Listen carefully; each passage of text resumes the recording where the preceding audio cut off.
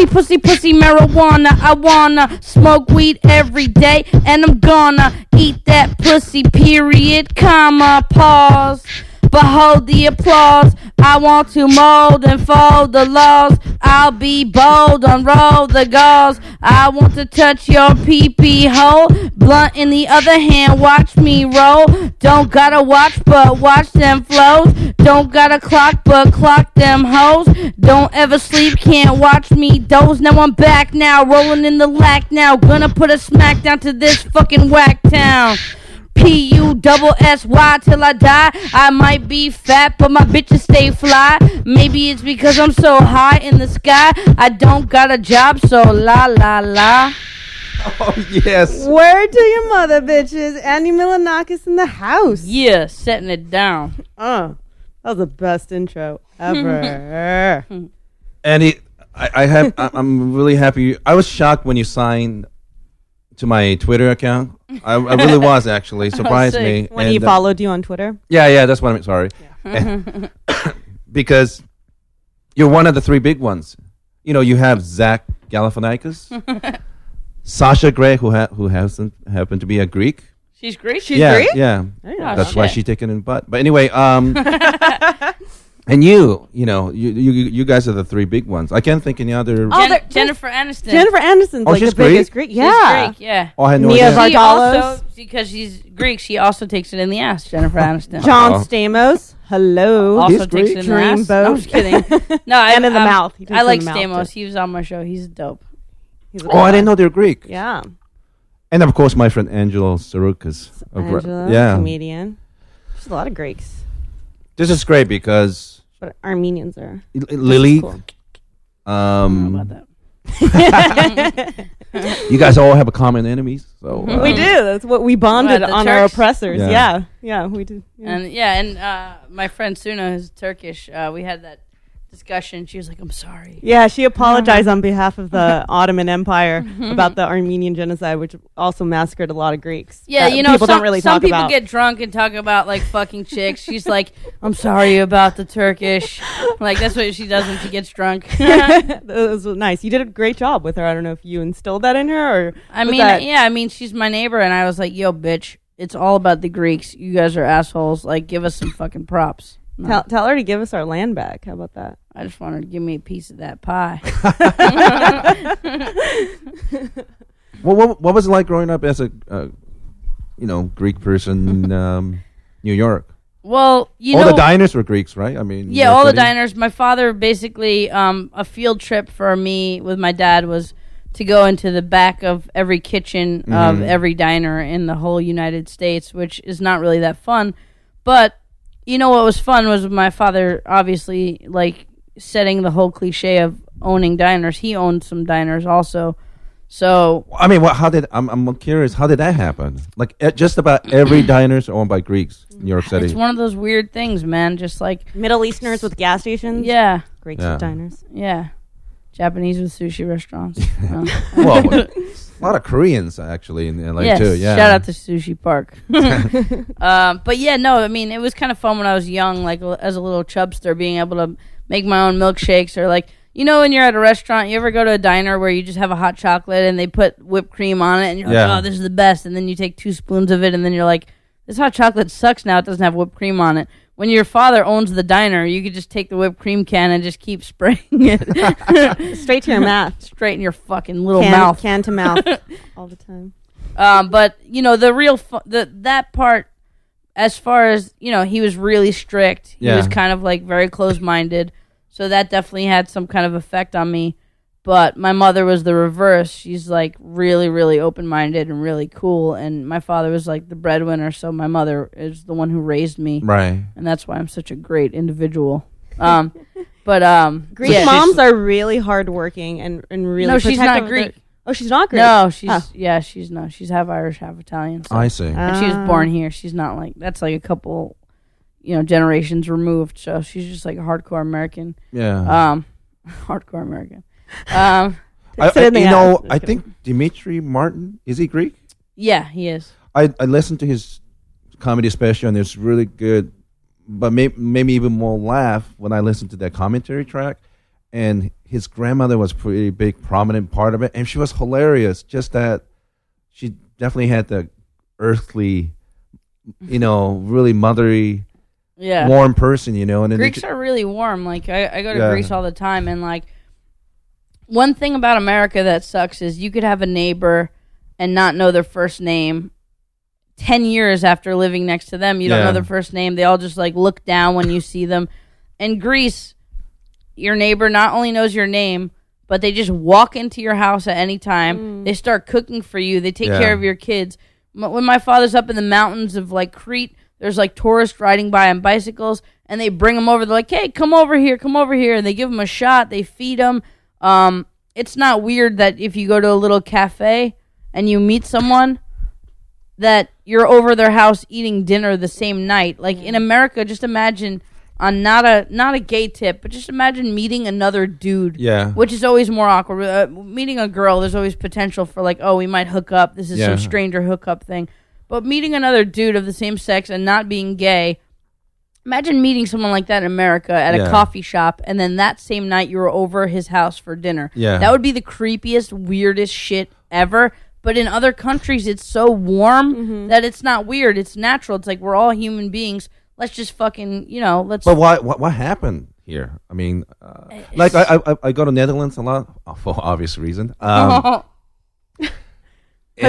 Hookers. But there's so many great Greek restaurants, and like it really is stereotype. It's exaggeration of truth, but like every one of them, like they give you extra food, want to know where you're from. And I thought, are they trying to take advantage? Get an extra tip or something? Or just wanted me to come back over and over because if the food was good enough, I was going to come back anyway. But they show you a picture of their family. Like they're very warm, and I really think like... And it wasn't creepy at all. Like they say, like if you ever go to Greece, if you ever go to Athens, they're really hospitable people. Yeah. And it's weird, without being too hallmarky and too corny, there's something so great about other humans that could be just warm to strangers, warm-hearted to strangers. Yeah. Because America is filled with fucking pricks. And it's kind of like nice to see both sides of that. Yeah. And after I experienced that, I used to go to Greece every summer with my father, and I would stay there for like 2 months at a time. Kind of growing up around that, like I kind of got to see another perspective, and I'm really happy about Greek? that. I speak enough. I don't know. Malaka. Adere malaka, piquen esto diablo. Ticanis. Akala. That's what Angela always called me. Hey, Malaka, how you doing? Yeah. That means jerk off, right? Yeah. So Malaki means jerking off? Malaka means jerk off, but it's the same thing as saying, shut up, dick, shut up, stupid. Okay. They use it in a very, like... loving way. Loving way, and also they'll say it 50 times in a sentence. Like, Yeah. malaka, malaka, malaka, malaka. So, like, it loses its weight as actually jerking off. Yeah. It's more about, like, a friendly, vulgar thing of saying, like, hey, dick, shut up, dick, come on, asshole, come on, asshole. Because every time I see Russell Peters and Angela Sorokas, they always call me, hey, Malaka. But they say it with their dick in their hand. No, that's in San Fernando Valley. All right. Is that why you identify more with your Greek side, I guess? Because I didn't know you were half. It could be, you seem very, not that you're proud, but you embrace your... You know what? I am proud, though. I actually am. You should be. I really, really love it. I love the culture, I love the people, and I love that warmth so much that I'm, like, really, really proud of my heritage. Yeah. So, like, even though I wasn't born there, a lot of my mentality, like, growing up, going there, like, for 2-3 months at a time, I have so much heart for that, like, style of human being than the cold-ass fucking Americans that I've met in my life. Well, and obviously there's good people here, too, but... Just it's as a so whole. Culturally different here, and I can totally relate to what you're saying, being of Armenian descent. We're the same way, very loving and embracing, and want people to be warm, and want people to come over, and you sit your whole table out in front of them, and give them everything you have, whether you're broke or rich. It's about giving. And because here why in America, not be like that? Exactly. Like, why the fuck not be like that? We're all humans. We're all in it together. Why not be fucking warm-hearted? And I'm not saying I'm like that here, because you can't be like that here. I can't trust people here. I'm not going to invite some random... Well, this is very different, isn't it? Because there's a lot of different cultures here, though, and I think that kind of assimilation or integration actually hasn't happened yet, where we are even... Because we're ingrained from a young age, I believe, to to feel like we're separate and different from each other, and it becomes harder than to in the American culture, which what the fuck is American culture? It's Hollywood and apple pie and baseball and all these things are detached from us. But when you look at other cultures that are within the American culture, you see the warmth, but it's segregated, which is kind of sad. And I don't see it changing either. I see it turning into Idiocracy. You see the movie Idiocracy? Yeah. Where just all the dumb genes survive and all the like smart, collegiate people they die off and everybody's just like, completely mind-numbingly dumb.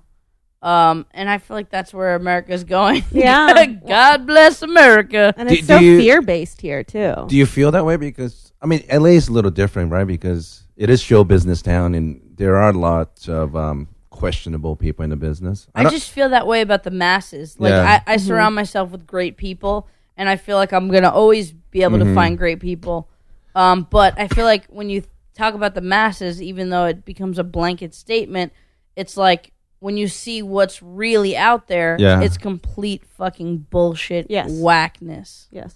So growing up in New York, Greek family, so 2 months out of the year you go to Greece, wonderful experience. So you're a normal kid. I'm assuming you're a happy kid? I was pretty happy.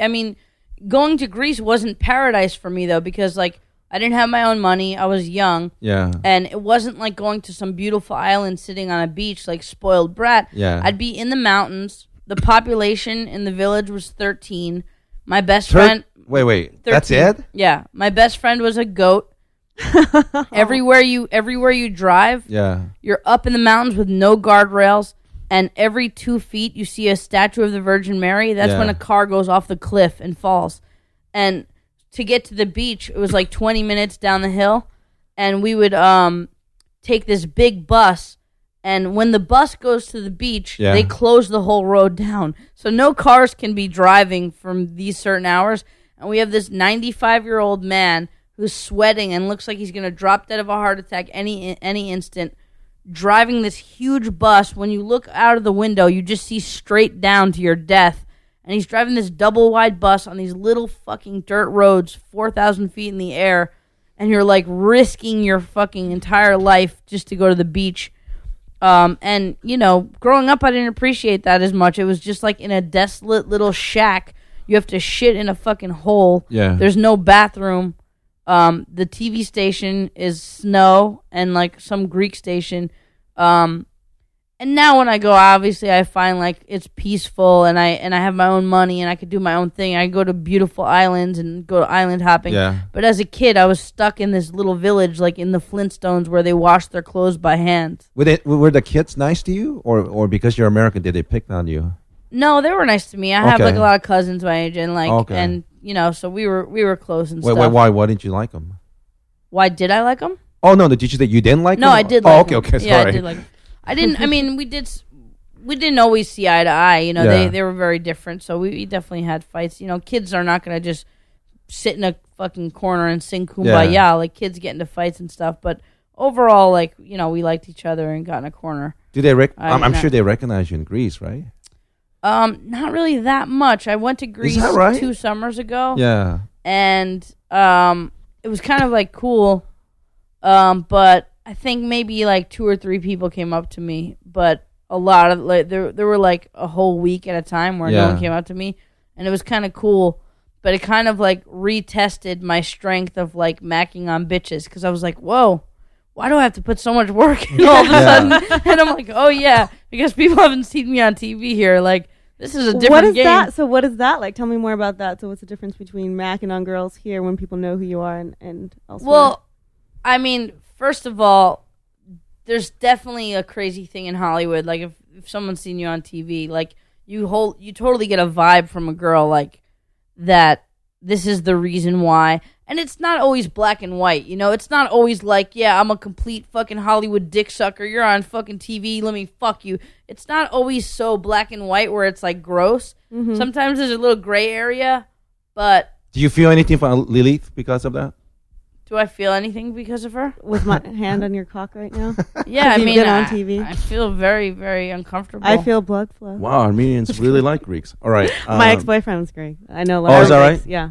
I really like it. A lot. Yeah. I could see your vagina. Yeah, I mean, honestly, like, it's really funny because I do live music too, and with the whole acting shit, and not to sound like I'm fucking anyone important, because there's a lot of people way, way, way higher on the totem pole than me, but I've been working out here for a while, and sometimes people recognize me, and when it's like a little bit subtle, it's kind of like cool, and like, you know, I kind of just use it to my advantage sometimes. But with music, fuck all the TV and the acting. When you perform live on stage and you get off stage, the groupie level of doing live music is fucking tenfold than acting. There's bitches who are just like handing me their like taking their panties off and handing it to me, and just very desperately like fucking like yo, I had to drop this girl off. She's like, yo, I'm not going home. I'm coming up with you. Like, they're so forward that it's kind of a turnoff. And like, you know, I don't know. It sounds like stupid to not always take advantage of it, but like there's sometimes where it's so awkward and so forward that you're like, I don't even want it. You know? I do want to know details later on. You know, what prompts you to get in show business and things like that. But when stuff that you were just talking about, when that happens, first couple of times, I mean, what's going through your head? The first time, well, I shot my show in New York, right. And by the time I got back to LA, I think 2 episodes already aired. Yeah. And the first time I went out to a club, I walked into the club, and like 50 people kind of was like right up on me, because it was like right when this was like the new hot thing, commercials, like the TV show just started airing. And I had my first panic attack ever. I didn't even know it was a panic attack. I couldn't breathe, and I was like, and there was like people surrounding me, and I went into the corner somewhere, and I was like puking, and I couldn't breathe, and I was like gasping for air. Yeah. And I was like, fuck, this is so crazy how like I'm an outgoing person. I was never really a shy person. Right. But somehow all of this extra attention just crippled me, and it was fucked up. And it happened a few more times. Yeah. And then after that, I kind of got a little used to it, so it didn't really happen as much. And I, you know, it wasn't like an ongoing thing, but like still to this day, when it's like a big crowd of people, it's like a little bit overwhelming, and kind of sometimes I have to like take a breath, and I'm like when I do a live show, I don't get stage fright of going on stage to perform, but I get nervous energy about if we don't have a green room area and there's just like 50 people around us before I have to go on and perform. The energy of people talking in my ear and asking me questions before I have to go on stage, that combination gives me a panic attack. Yeah. And it's like really overwhelming. Sometimes I like take a little chip of Xanax and I'm really so careful with that shit. Like, I don't drink that night. Yeah. And people are like, you're not drinking? This is your show. You're in fucking Miami. And I'm like, you know what? I got a little anxiety. People were fucking on my dick too much, and they were whispering in my ear all this shit before I had to get on stage, and I got nervous. I took a little chip of Xanax, so I'm like, you know what? I'm not drinking tonight. Sorry, I don't take that kind of stuff. What is that? Is it anti-anxiety? Anti-anxiety, yeah. Uh-huh. Yeah, benzodiazepine, actually. I'm glad we have somebody with master's degree. I went to I worked Institute. in drug and alcohol addiction, my friend. I dropped out of high school, so I'm on the same page. Yeah, you're doing better than all of us. I think that kind of stuff is overrated because, you know, I think you have a very high comedy IQ, emotional IQ. Mm-hmm. You know, you're very friendly. You know, I think thank you. Those things really matter. You know, I have a mixed feelings about what you say, because that I know that anxiety. I don't know, because a lot of times I am so uncomfortable that the time period you have to wait to go up, I'm more nervous at that point. I just feel like, can I just go up and just then finish and leave? That's my... yeah, that makes sense to me, because sometimes when the stage is there and they have the mics ready, and they're like, go up in 15 minutes, and then they're like, nah, like, go up in 20 minutes. Like, they keep postponing it, and I'm like, fuck you. Sometimes I just walk on stage, and I grab the mic, and I say something to the crowd, and just the fact that I did that kind of like is a little bit of a release where I'm not performing yet, but at least I got on stage and I said a couple things. Yeah. So I released a little anxiety, and then I'm like, okay, cool. In 15 minutes, I'm going to go up and perform. Yeah. But I already kind of was on stage. Yeah. I shouted out to the crowd. They cheered, blah, blah, blah. And I got that out of my system a little bit. But yeah, it's sometimes it's nerve-wracking, and I'm so jealous because I'm in a group with 2 other guys. Yeah. They're fucking, doing drugs and drinking in the back with bitches, and they're like, yeah, we're gonna go fucking do a couple songs, no big deal, whatever, bro. And I'm like in the corner like a little crippled weirdo, like, yeah. Oh, fuck, I gotta go on stage. Like, why don't you do as much drugs and alcohol as they do? I do drink. I mean, this is my breakfast today is fucking some Cavassier cognac. At 6 o'clock in the evening. Yeah. Well, you're drinking too. I Don't judge. Yeah. No. I'm just saying as kidding. breakfast. I'm kidding. No, it is my breakfast. But I do drink. I don't really do heavy drugs. Right. But I probably do drink around as much as them. But I can't drink when I know I have to perform. I might have to take a little Xanny. And I also I'm in my. Is that head. okay with alcohol? No, that's why I don't it's not mix okay. them. Okay, good. I don't mix them. I'm very careful. But I'm not in that headspace where I want to party. And the green room, it's like, yeah, this is the green room for you before you go on stage. And then there's 20 bitches back there that creep their way back there with their tits. And I'm like, I'll talk to you after the show. And that's going to be cool. But right now, get the fuck out of my face. I want to just be in the corner by myself, go on stage. And then after, I'm going to be completely outgoing and normal again. Yeah. I think that's great because as performers, especially and even the way I kind of see it is that there's fans out there who are expecting you to perform and have put who maybe spent their last $40 on the ticket and it took them 3 hours to get there and they're just really counting on seeing such a good show. They've invested so much of themselves into doing it. And I think that's really respectful that you perceive it that way and that you take it so seriously that in a way that can frame your understanding of what makes you perform well and you give the audience that part of you. Yeah. Well, I like that. That makes sense. But I can't give myself all the credit. It's not really me sacrificing myself or my good time for them as much as it's a necessary evil for me to deal with it and cope with it. You know what I mean? Yeah. It's not all me I gotta be great for the fans. It's more I gotta be able to go out there and not fucking throw up. Yeah. But I think that's what I think is so admirable though. Not that you need to be sacrificial by any means, but I think that you're just I just see it as on a professional level. That's very cool of you to for sure to do that. Yeah, I mean I like to give them a good show. People are hyping it up. They advertise it. People are tweeting me about it a month before the show. They're tweeting me pictures of tickets. And I'm like, holy shit, they have tickets already? They're talking about it a month before, and I'm going to go up there like a nervous asshole and do 3 songs and leave? They're thinking about this way longer than I am. I'm like, definitely want to, try to give them a good show. Did you start doing performance arts when you were a kid? Was that show business to run your family, or this is something you did on your own? No, I did it on my own. I honestly never really wanted to come out to Hollywood. I never really wanted to be an actor or comedian. I just always loved comedy. I watched SNL really early on. Yeah. And I was a big fan of old Adam Sandler stuff, Billy Madison. I love it. Old SNL stuff. Yeah.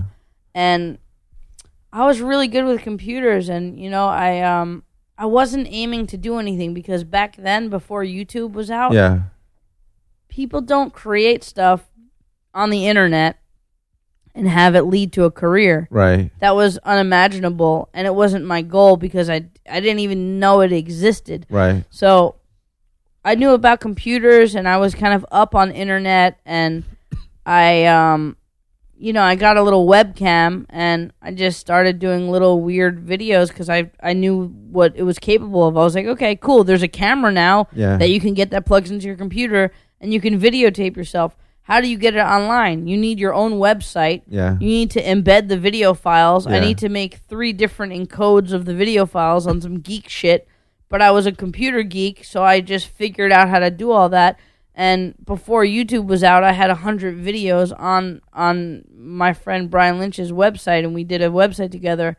And you did it just for fun. You weren't even fun. You weren't even thinking making career out of it. Honestly, even after my 80th video, I would have 5 comments only on every video that I would spend hours on, and I would have 100 views on a video that I spent hours on. But it was fun, and even 100 back then, when the internet wasn't booming back then, it was still like, oh, people I don't know are talking about me. Like, this is kind of cool. And, you know, and... That's crazy because don't you have like between 40, 50 million people already checked your website? I mean, YouTube clips? Yeah, I mean... It's huge. Yeah, now it's huge. It's a completely different thing. People are getting shows and TV deals and making millions off the internet now. But back then it wasn't like that. And honestly, I got an email from Jimmy Kimmel and I thought it was like a spam email. I almost deleted it. And I checked it. And they wait. So how did he find your video? I think Bill Simmons sent it to him. You're Bill Simmons? Yes. That you like? The sports? Yeah, because... I love Bill Simmons. Yeah, the video was called "The Super Bowl is Gay." Yeah. And... so you were making fun of it. I was making fun of the Super Bowl because after, like, my 100th video, I was supposed to go to the Super Bowl. I bought this little guitar on Queens. Some lady with a shopping cart had like 50 little like toy guitars. I don't know how to play instruments or anything, but I bought one because I was always trying to find new props and new cool things I could buy to put in a video. And I was like, oh, cool, a guitar, $20. I bought the guitar, and my friend invited me to a Super Bowl party, and I really hate sports. I'm like, fuck sports. I'm not into them at all. So instead of going to the Super Bowl party, I was like, I'm going to use this as the theme of my next video. So I did this guitar song called "The Super Bowl is Gay," where I just start calling the Super Bowl gay, and then I start calling like orange juice gay, and I'm like, orange juice raped my father, and I just start saying weird shit.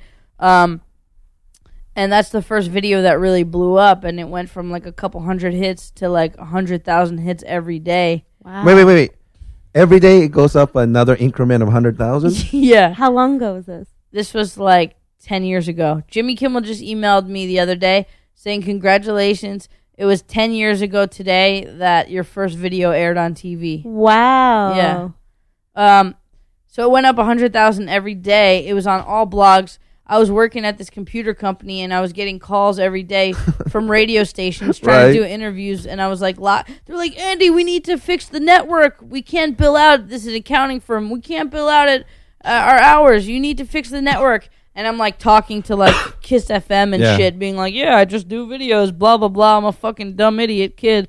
And then eventually the Kimmel thing happened. And Can I tell you something? Yeah. This is an amazing story, and it just shows how sad my life is. Because it's not that world's tallest leprechaun shirt you're wearing? No, well, I'm on that. I was so excited this week because on one day we broke the record and like downloaded 2,000, right?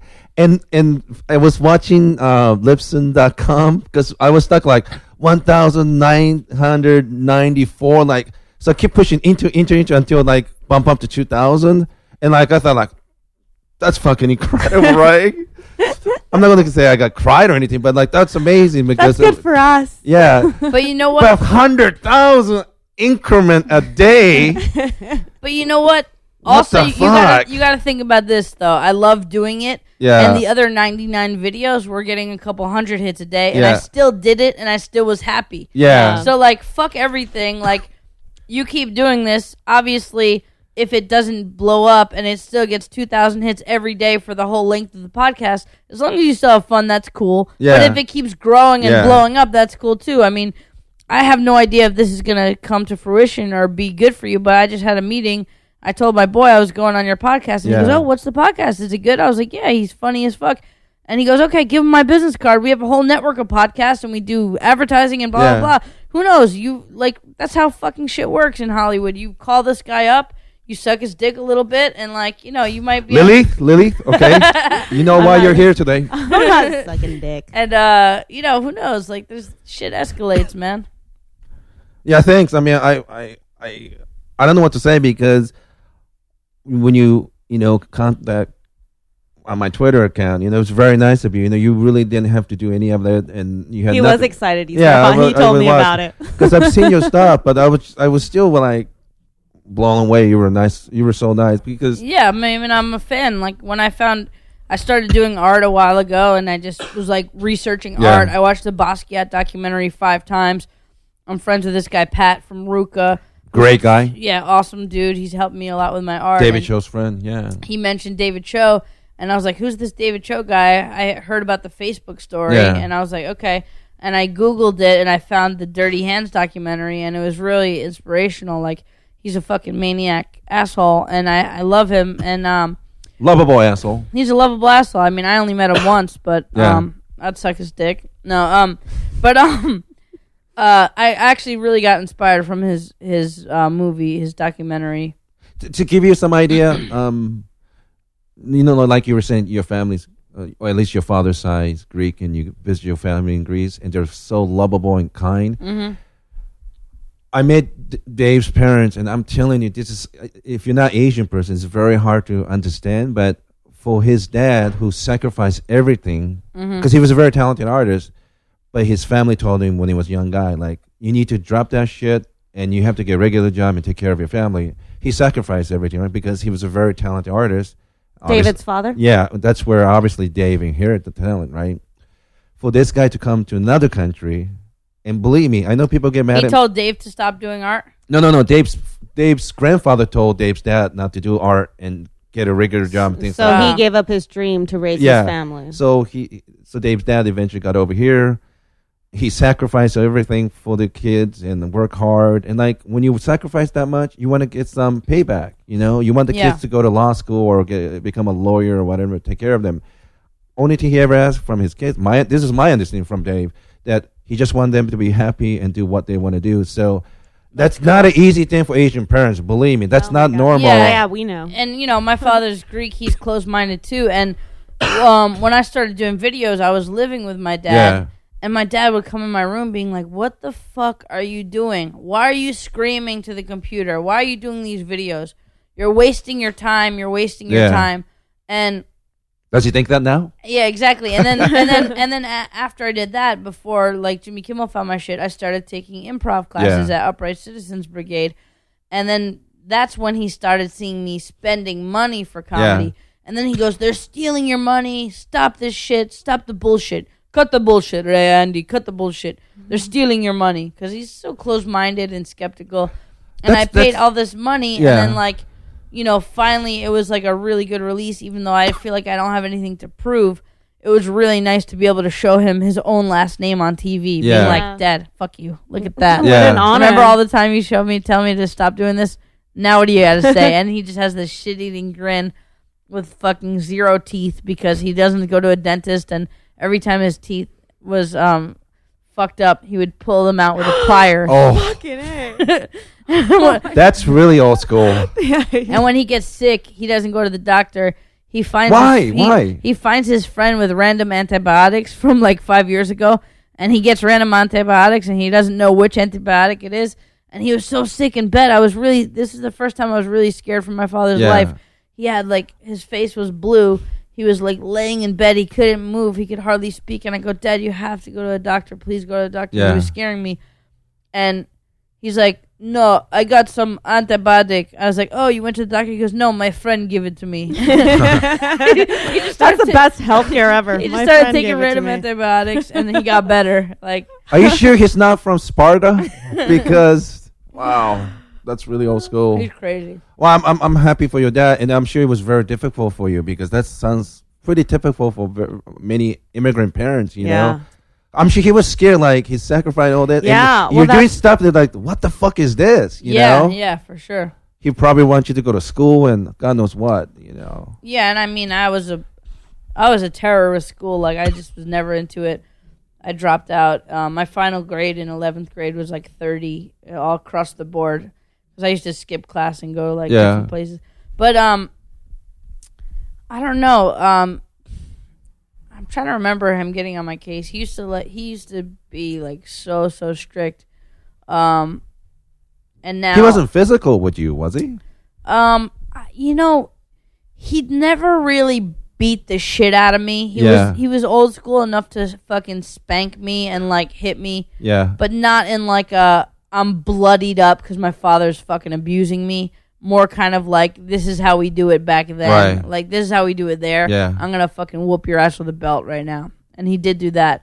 And there were definitely times where I kind of like, because he was really mean to my mother because my mother was like old school, open mind. I mean, not old school. She was open minded, and he's old school. Like women should be cooking and cleaning, which I kind of agree with. No, I'm just kidding. So he was really like shitty to her. Yeah. And I obviously took her side because I kind of like was raised by her, and I kind of saw how things really were in the world, and I kind of like didn't always like him growing up. And did he ever show you like the soft side, or never? Yeah, he did, and he's kind of a softie now. Like, does he regret maybe the way he treated you? I don't think so. He didn't really treat me that bad. Yeah. If anything that I resent him for out of anything is how he treated my mom, not me. Once in a while, a belt to the ass, like big deal. He didn't hurt me badly. Yeah. But how verbally abusive he was to my mom was like not acceptable. And I do really love my dad, and I get along with my dad, but I do kind of have a little bit of resentment when I think back about that. I'm like, you were kind of an asshole. I know it's because you're from Greece and you're born and raised there. And I know that's what's in your brain, and it was kind of normal to you to be like that, but that's not right, Yeah, absolutely. Also interesting because when you think about Greece, comedy and tragedy is just like world famous. I mean, they invented that shit. Yeah, like every educated people started with Homer's Iliad and Odyssey, right? It's like the Greece is just the beginning of a Western civilization. The Greeks made Homer Simpson. Yes. Wow. I wouldn't give them that much. So no, the Greeks. Yeah, there's a lot of culture and history and absolutely architecture, math. Everything. I mean, science. Yeah.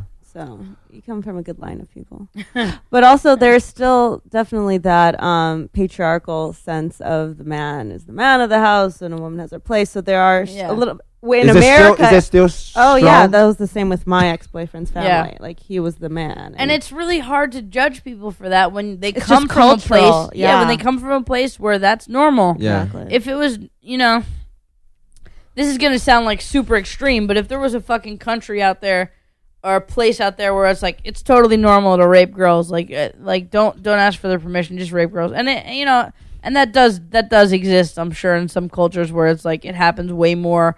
And not like a travesty like it is in the America. Catholic Church. Yeah.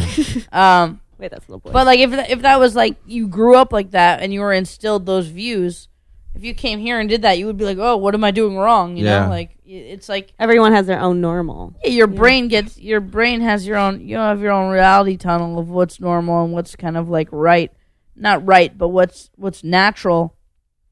And if you're instilled those views of like this is what's natural.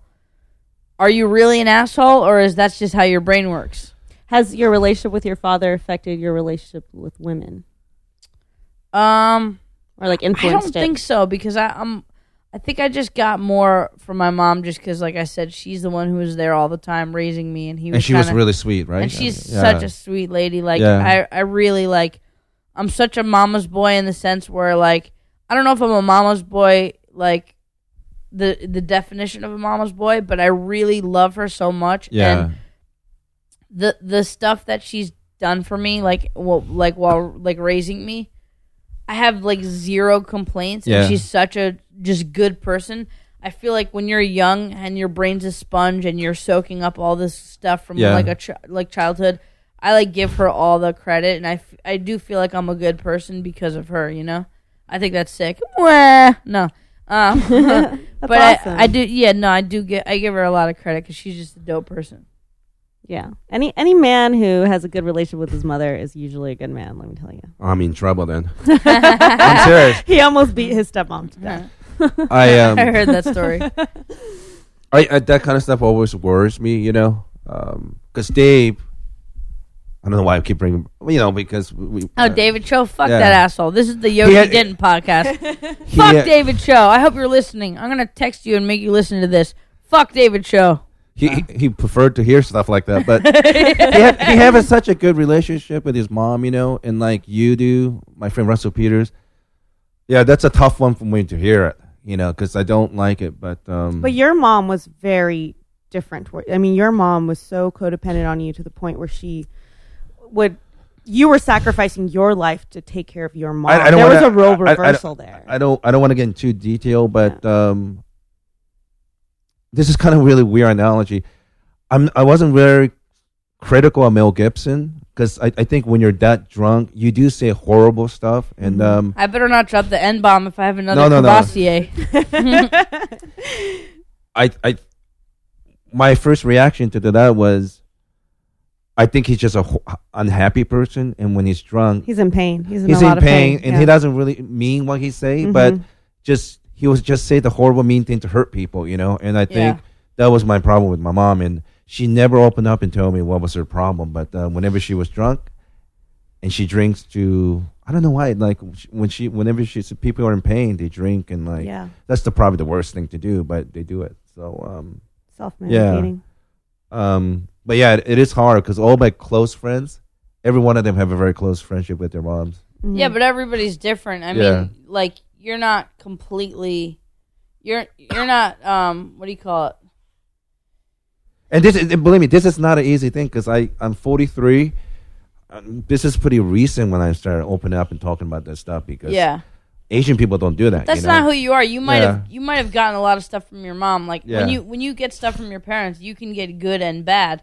Even if you got all bad, there are people who were like just completely abused and had to leave their families, and they turn out to be great people because your brain is such a strong thing. Like you might have a lot of stuff in you that your mannerisms or how you treat people, that might, a lot of it can stem from like who your parents are and how they treated you, but also you have to give yourself credit. We're our own people. We can, a lot of stuff that,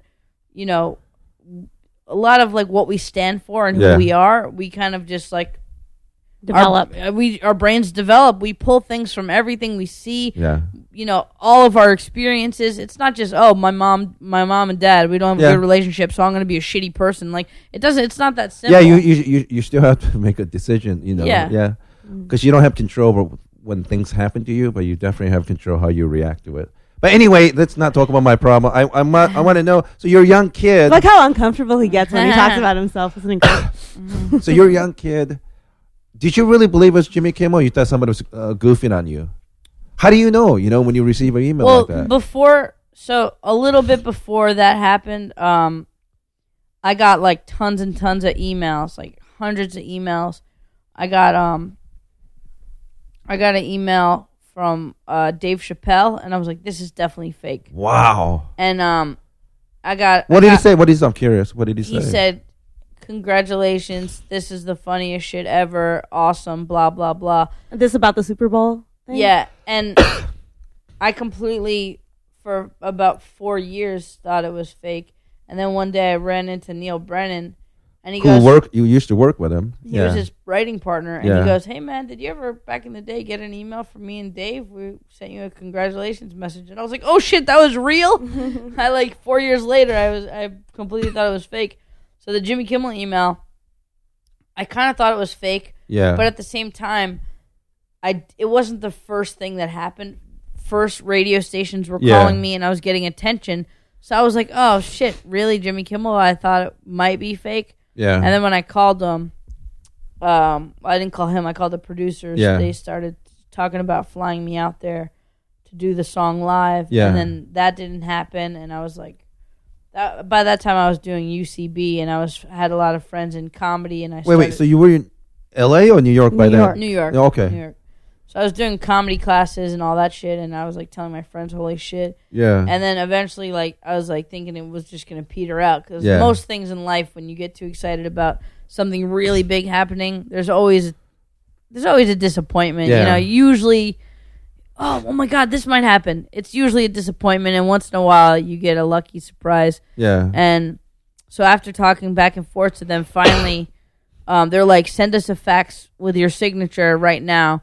And tonight we're going to play your video on the air." Oh, my God. And it was, I had all my comedy friends. We met at this bar called McManus, and we put it on. And Sarah Silverman was on the guest host, and she was on the couch. And very funny. They started talking about the video, and they played it. And they're like, "I love him." And Jimmy Kimmel was like, "I want to adopt that kid." He goes, "If Jay Leno tries to get him, I'm going to punch him in the face." He goes, "That kid's mine." And then wait, is that a reference to when what's his name from Howard Stern went to Tonight Show? I think it was actually. Who was it? Stuttering John. Stuttering John. I think it might have been a reference to that, but he's like, Jay Leno, lay your hands off him. It was some reference to something that happened. And then after that, I was working in computers. I had to keep leaving work and going to like Kinko's and like signing release forms. And they played like 5 or 6 of my internet videos. And then they're like, we might want you to be a correspondent for the show, but the only video we have of you interviewing people, you're not even on camera. You're holding the camera. Yeah. Because I was in Queens, and I was holding the camera in a blizzard in Queens, and I walked out, and I was like, why are you out in a blizzard? And they're, like, giving me all excuses. But meanwhile, I'm out in the blizzard, too, asking them why are they out in a blizzard? They're like, I want to get some Dunkin' Donuts coffee. And then some guy's like, why are you out in the blizzard with a $500 camera? And I was like, I'm in a blizzard. This camera is $2,000, first of all. Yeah. And I was just kind of harassing people, but they're like, all right. You're not even on the camera. You're just pointing it at them. We need a video of you where you're on camera to see how you kind of play. So me and my friend Brian went to New York City, and I had him hold the camera, and I started feeding homeless women like chicken wings and started talking shit to people. Wait, chicken wings? Yeah. Wait, were they black?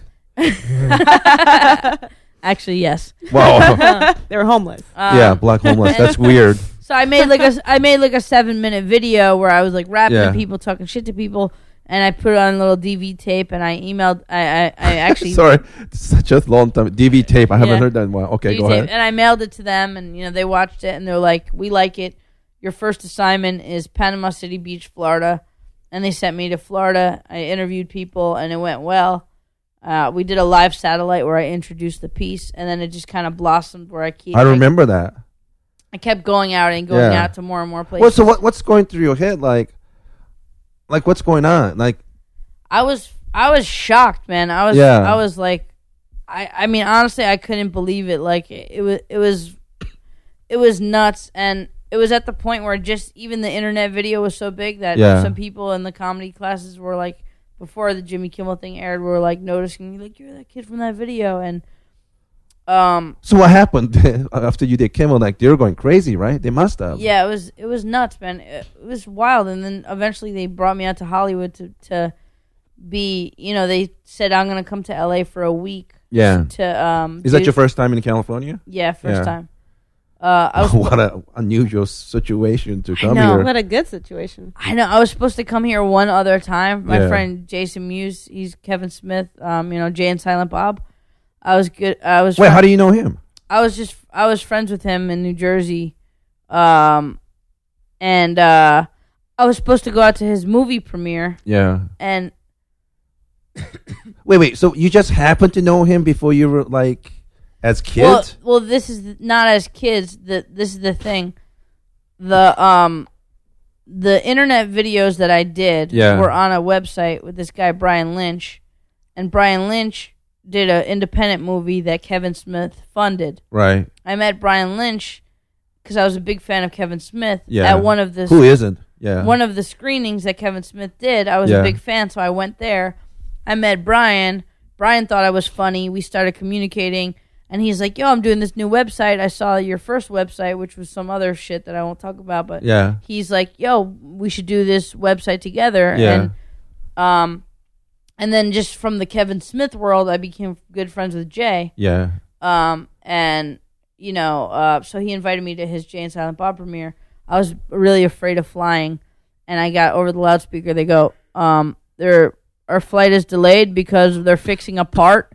That's what they said over the loudspeaker. Not like, oh, your flight is delayed. They said, your flight is delayed 2 hours because they're fixing a part. That's terrifying. That's not what you want to hear when you're about to get on a fucking plane.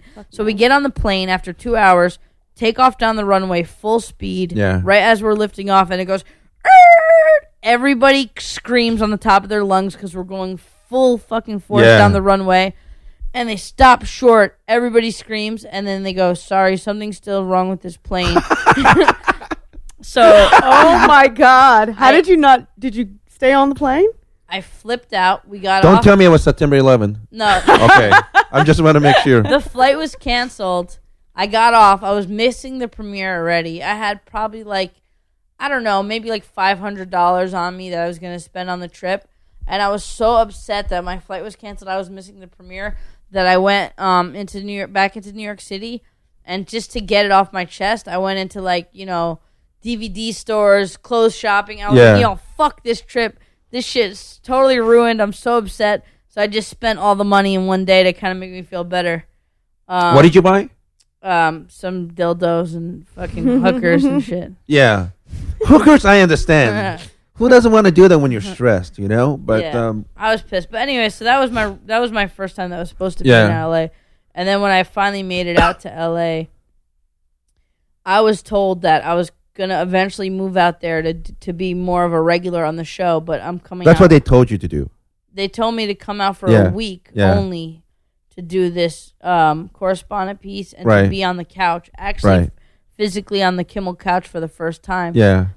So I came out for a week. I was staying at the Roosevelt, and then they're like, "We need you to be the guest announcer." That's really Hollywood right there. Like, we need you to be the guest announcer. We need you to stay in there a couple days. We need you to stay another week. Yeah. And I was like, when am I going home? I don't care, but I want to know. They're like, we don't know. And then they're like, we're going to put you on for another week. And then they eventually was like, we can't keep paying for your hotels. You need to get an apartment. I was like, you told me to come here for a fucking week. I have like a backpack and like one small Wait, so suitcase. how long before you got to go home for a little bit? When? It was like 2.5 months. You gotta be kidding me. 1 week turned into 2.5 months? Yeah, and I actually had to sign a lease for an apartment before I even told everybody I was moving. And then I went back to New York and was like, hey, you're not my family anymore. I'm famous. Fuck you. Yeah. And then I told everybody I was moving, and then, I eventually went back to my apartment. Yeah. And this apartment was funny. It was on Melrose. I didn't really know that many people, but it was all new, and I was like making good money. I had a lot of free time. It was really exciting. But I had an apartment, and for a whole year, the whole year of the lease, there was not one piece of furniture in my living room for a whole year. I had a bedroom with a TV, a nice bed. Jimmy Kimmel, as a housewarming gift to like welcome to LA, he bought me like a nice like queen size bed that showed up in my apartment. I was like, that's like the nicest gift you could buy someone who's getting a place out here for the first time. Such a fucking good guy. So he bought me a nice bed. I had a computer, and I had everything. I wasn't like struggling because I wasn't making a killing because it was like new and they weren't paying me tons, but I had money, I had time, and I was happy. But I had an apartment that was completely bare in the living room for a whole year. And I lived next to a little Smart and Final, which was like ghetto Costco, where they only sell like 5 pounds of peanut butter, and if you want to buy a microwave pizza, you got to buy 48 pizzas. It was just things in bulk, and I was living there just by myself. But since it was like just 2 doors down from me, I just bought everything from Smart and Final, and I'm a single dude living in this house with like a 48 thing of pizza, a 5 pound thing of peanut butter that just like all gets stale and shit. I just lived like a complete bum for the first year. 2 questions for you. So, what's going through your dad? Come. What? Come. That's how you got here. That's for sure. No, but I can't even. I mean, he was complaining at you for doing video with 100 people, and now you're employed by one of Dude, you know what? He's not the one to be like, I'm so proud of you, son. Congratulations. He's this crazy ass fucking Greek. Wow, and he's really old school. His style is not to be like, oh, I'm so happy. Good job. He's like, watch out for these people. They're going to steal your money. And, even to this day, like, he once in a while, he'll say, oh, that's a good job. But you know what? Let's be clear on this. It's coming from a good place. He wants you to protect you because let's be honest. There's a lot of people come here with all sorts of dreams. And it can be a terrible place for people like that, Well, Greeks don't sugarcoat. That's they don't sure. sugarcoat. But, there's definitely times out here, even after I kind of did the Kimmel thing and kind of made a little bit of a name for myself, where I was like, down and out a little bit, where I'm like, need a job and kind of not having a lot of money. And my father's always like, just come back to New York, get a real job. This shit is not the life for you. Sorry. This is not the life for you, blah, blah, blah. And after all that shit that he always talks, he's a member of this Cretan association where you go and there's just like 100 people from Greece, from Crete specifically, and they're just smoking cigarettes and eating Greek food. And it's this association that he goes to feel like at home, where he goes like, twice a week to Queens to meet with these people. Yeah. And even though he never compliments me, I go there and there's 50 people coming up to me being like, how's the TV stuff going? Your dad's so proud. He keeps coming in there saying my son's on TV. My son's on TV. And like, it's so funny that like, I'm like, for the first time I heard that from everybody, I was like, oh, this motherfucker is bragging about me like crazy behind my back, talking how good I'm doing. It's a tough love kind of thing, right? No, well, he's just like loving you behind your back. Yeah. And to my face, he's like, cut the bullshit, move back to New York. I love stories like this because, for one, I didn't know your background that well. Mm-hmm. I'm just glad that you're not one of those spoiled Upper East Side kid, or you're from Beverly Hills, which is ironic because we're in Beverly Hills right now. But it's great. Humble beginning. Your dad's from another country. And very humble beginning. Yeah. I never even though I do rap music, I never claimed to be like, oh, I'm from the hood, all that fake shit. Yeah. But where I did grow up, it was a black neighborhood. Yeah. There was a lot of crack. My best friend sold crack. We didn't have a lot of money. It was some shitty, low income housing shit. And, I was around, I started drinking 40 ounces when I was like 14. My best friend's house. When you say 40 ounces, you could already tell what kind of neighborhood. Yeah. My best friend sold crack out of his house. And, this crack dealer used to take us to Brooklyn and buy us all the new Nintendo games. Yeah. He'd buy us sneakers and he would take care of us. And I'm like, when you're a kid, you're like, oh my God, I'm getting all this fucking awesome shit that your parents wouldn't buy you. And then one day the lights go out and I'm like, I live in the same complex. So I'm like, okay, the lights are out. I'm going to go home. Like, what the fuck? The next day I go to my friend's house. His apartment door is completely off. About 2 minutes after I left, they took a battering ram and rammed in the door. Yeah. Busted everybody. My friend, who was only 15, got like 5 years probation. The crack dealer got arrested for like 5 years because he was selling crack to Well, what do you think it would have happened if you were there? I would definitely have been 5 years probation because I was like around the same age as my friend, and I was just. But even though you weren't, just guilty by association. Guilty by association. Yeah. Wow.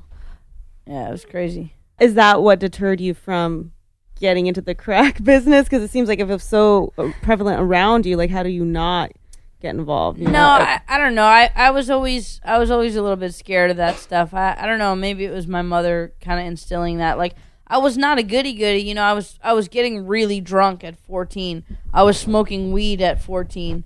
Wow. So it wasn't like I was a goody-goody. I was just always scared of the hard stuff because, that shit to me equaled death. I'm like, oh, shit, this shit is like fucking people up. Yeah. And even though at the time I didn't really know weed couldn't kill you, I didn't know, like, oh, weed is safe. Whatever, it's just greens, no big deal. Back then, I didn't really know. I knew it was something bad, but I wasn't really scared of it because so many people did it. But the hard stuff, I was always like scared of. Mm. So you could see that there would have been a negative consequence to it all. It was fear. It was fear based. If you told me right now, you could do heroin today, tomorrow you could do a bump of coke, the next day you could try meth, and you could tell me that each of these days I'm guaranteed to not die from it, I would try every single drug on the planet. What instilled the fear of death in you?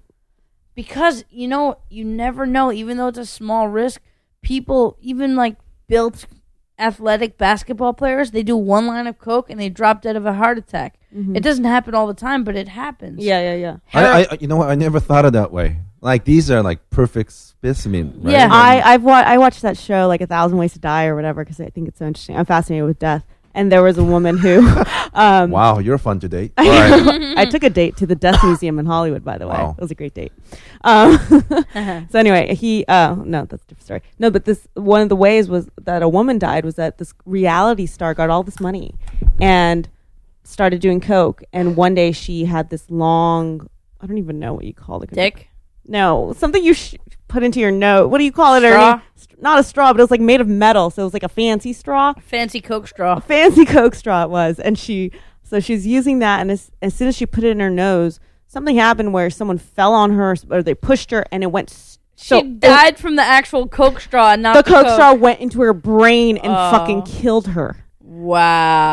At this was her party, her big party into I'm coming into the world. I'm a reality star, and holy. But you know what? So drugs can kill you inadvertently in any kind of way. Yes, that's by using them. That sucks, but at least it wasn't like innocent, like where she was drinking a soda with a metal straw and died. At least it was like you were already a bitch for doing a line of coke. So you're a whore. You're gonna get it anyway. Yeah. Fuck you. Wow. Yeah. But yeah, and I do dabble in shit like. I know it's like a lot of people don't think it's any better, but for some reason, prescription shit, the fact that it's like, this is prescribed for a cough, codeine. You need some codeine right now, Yoshi. Yeah. Dr. Milonakis. This is prescribed for a cough. You take this amount and you'll be fine. And nobody just takes it and drops dead. Even like, Vicodin. You take this because your tooth hurts. I love Vicodin. That's my drug of choice. You take Vicodin, and unless you're hooked and you're a fucking complete addict and you ruin your liver on it, you're not gonna just drop dead from one Vicodin. Everybody who has a fucking tooth pulled gets a Vicodin. So I dabble in that type of shit that doesn't seem dangerous at all, and the shit that you buy on the street. Not to mention the fact that even if it was pure, it can maybe kill you depending on how it affects your body. B, you have no idea how many hands it passed and what bullshit is mixed in it. Like, you go to a pharmacy, when you buy a Vicodin, it has 5 milligrams of hydrocodone. 500, baby. 500 acetaminophen, 5 hydrocodone. Oh. I you know your drugs better than me. Yeah, but I was I just know mine are 500. She's getting turned on that I know more about drugs than I'm a little impressed right now. I am so embarrassed. I'm Asian, and I don't know any of it. Only thing I know is talk more hydrocodone to me. Chinese medication or something. Girl, I got a Percocet in my fucking pocket. You want to do half? Let's kill some pain together. Yeah, girl, there's gonna be a lot of pain. Wait, did you hurt yourself? So you ended up with Vicodin? How did you? I broke my leg in 2 places. How? I fell because off. Kimmel was angry with you. Yeah, he raped me. No, I fell off the stage when I was performing. I was a little bit drunk, but I fell off the stage at this ghetto-ass club, broke my leg in 2 places, and then I got robbed. While my leg was broken, these 2 guys were helping me to my car, and I usually don't carry this much cash around me in my pocket. Where was it? L.A.? It was in Hollywood, yeah. And of course, I had some people up from Orange County, and I was trying to have a little money on me to ball out a little bit. I had $1,300 in cash in my wallet. And these guys helped me to my car while my leg was broken in 2 places, and they pickpocketed me and robbed me with my broken leg. Oh, my God. And that was I was like, you know what? It sucks, but these are the worst human beings in the world to rob someone like that. They're definitely going to burn in hell. So that was you. And I'm kidding. They're black. Whoa! They're all burning in hell. How could you say that on African History Month? It's the last day. Give me a break. Oh, it is. That's right. But that's when the first time I tried Vicodin. Actually, you know what? It was one time before that. I got my arm caught in this parking gate, electronic parking gate. Oh. I reached my arm out to open the gate, and the gate closed in my arm, and I was stuck for 5 minutes, and there was a taxi picking me up, and I was like, oh, fuck, my arm is going to be stuck here. I'm going to just die here. And the cab driver tried to hold it, and I finally just pulled my arm out, and I fell to the floor, almost fainted, and my arm was in excruciating pain. It wasn't broken? It wasn't broken because if it hit at any different angle, it could have been broken in half. But the way it hit, it was just smacking against my muscle, and my it was on your bicep. My arm was so fucked up. I went to the emergency room. Yeah, and I was walking back and forth. They're like, sit down. You have to sit down. I was like, I don't give a fuck. I'm in pain. I can't sit down. Fucking see me then. They finally brought me back. The first time, just one little weak ass Vicodin. They gave me a Vicodin. 10 minutes later, it felt like the whole thing didn't happen.